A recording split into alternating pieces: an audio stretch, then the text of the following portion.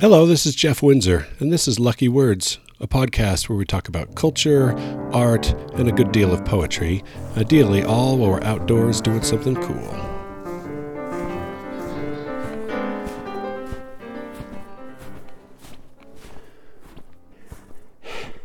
For you, it was yesterday that I recorded Milosz's poem, And Yet the Books. And I promised that I would be recording more about literature and a poem of Keats, which I am about to do. I'm on the same hike. I was uphill before, and now I'm on a flat and about to go downhill. So it's a little easier for me.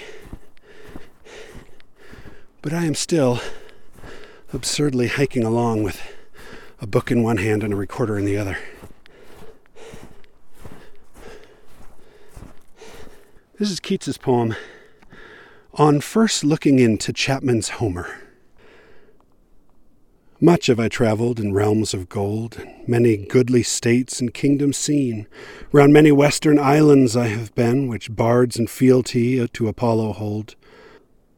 Oft of one wide expanse had I been told that deep-browed Homer ruled as his domain. Yet did I never breathe its pure serene, till I heard Chapman speak out loud and bold. Then felt I like some watcher to the skies when a new planet swims into his ken, or stout Cortez when with eagle eyes he stared at the Pacific. All his men looked at each other with wild surmise, silent upon a peak in Darien. What Keats is describing here is reading a book that just excites and delights you, that makes you open your eyes and see the world differently than you have ever seen it before.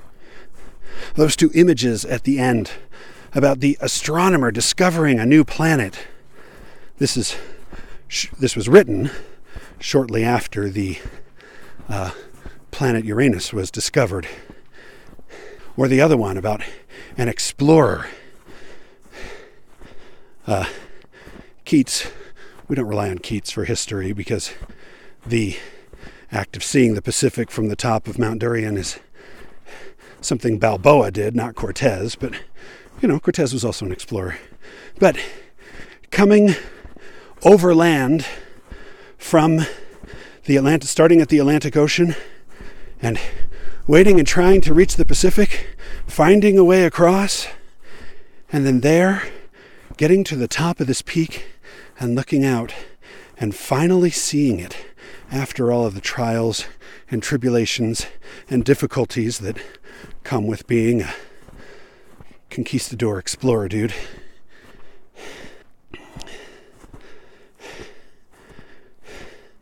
But the strangeness and the joy and the wonder that comes with that kind of discovery,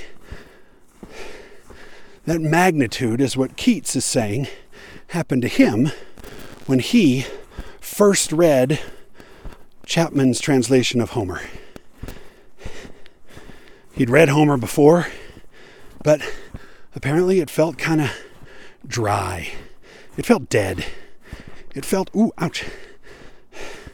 Twisted an ankle. I'm okay. It felt dry. It felt dead. It felt poetic, but not alive. The story is that when Keats's friend gave it to him, he stayed up all night reading it. He was so excited. They were reading it together. They were reading it out loud. And Keats would stop him and get up and dance when there was a line that he truly loved.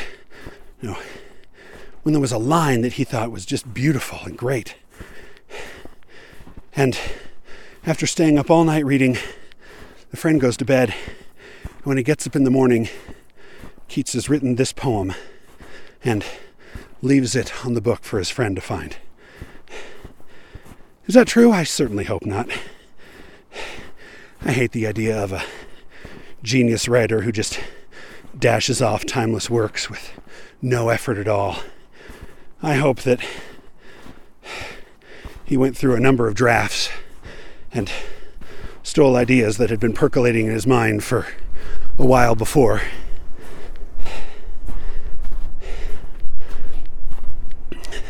But the story works with the content of the poem regardless. The excitement of encountering a book that just lights you up. I love finding a book and starting to read, and then it's time for me to go to bed and I just can't stop. And I read, and I read, and I glance over at my clock and see, oh dear, it's midnight. All right, well, I'll just get to the end of this chapter. And I get to the end of the chapter, but I just can't stop. And I read and I look over and it's 1, and it's 2, and it's 3.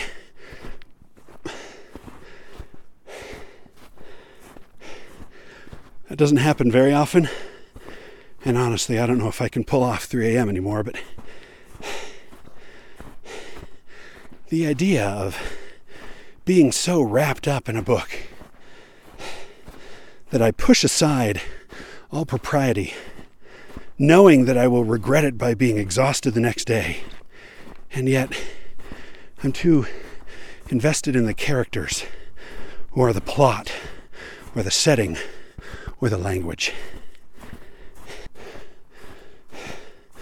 The Milos poem yesterday that talked about the durability of books, how they might last even after we are gone, and where they come from, as he says, from radiance and heights. Well, that's exactly what Keats is talking about here.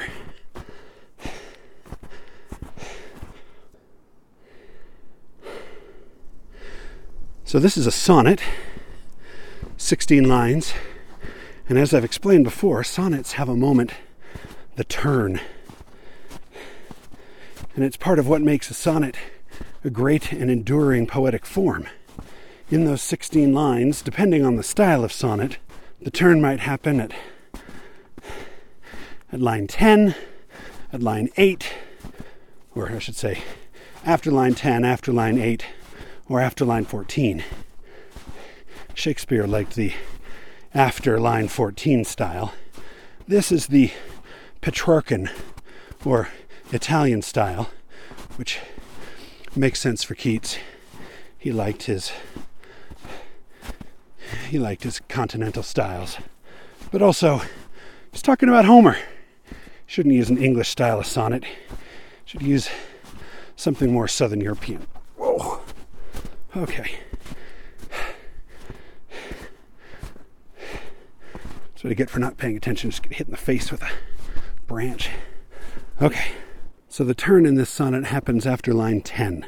He's described what he has experienced in the past. He's read great literature, but Homer never really did it for him. He says, "Till I heard Chapman speak out loud and bold." That's line 10. The turn happens right here. "Then felt I like some watcher of the skies." He's saying, then, at that point, things changed. Often, the turn comes with a but. This happens with a then. So there's a before and after, and he's describing his after state. So, before, I've read great things, but Homer never did it for me. After, it's like he discovered a whole new planet, or saw the Pacific Ocean for the first time. So here, let me read it one more time. John Keats' poem, On First Looking into Chapman's Homer. Much have I travelled in the realms of gold, and many goodly states and kingdoms seen. Round many western islands I have been, which bards and fealty to Apollo hold. Oft of one wide expanse had I been told, that deep-browed Homer ruled in his domain. Yet did I never breathe its pure serene, till I heard Chapman speak out loud and bold.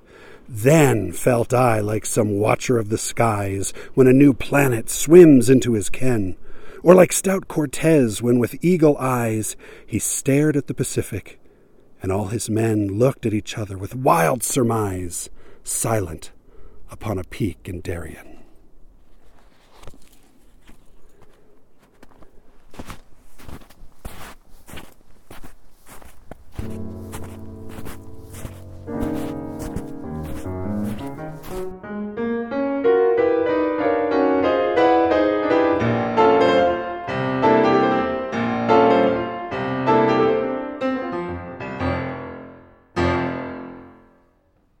he's saying, he had been one thing before. Whoa! This recording is a comedy of errors. I just slid off the trail and into snow up to my thigh. Okay, you gotta record standing still for a minute.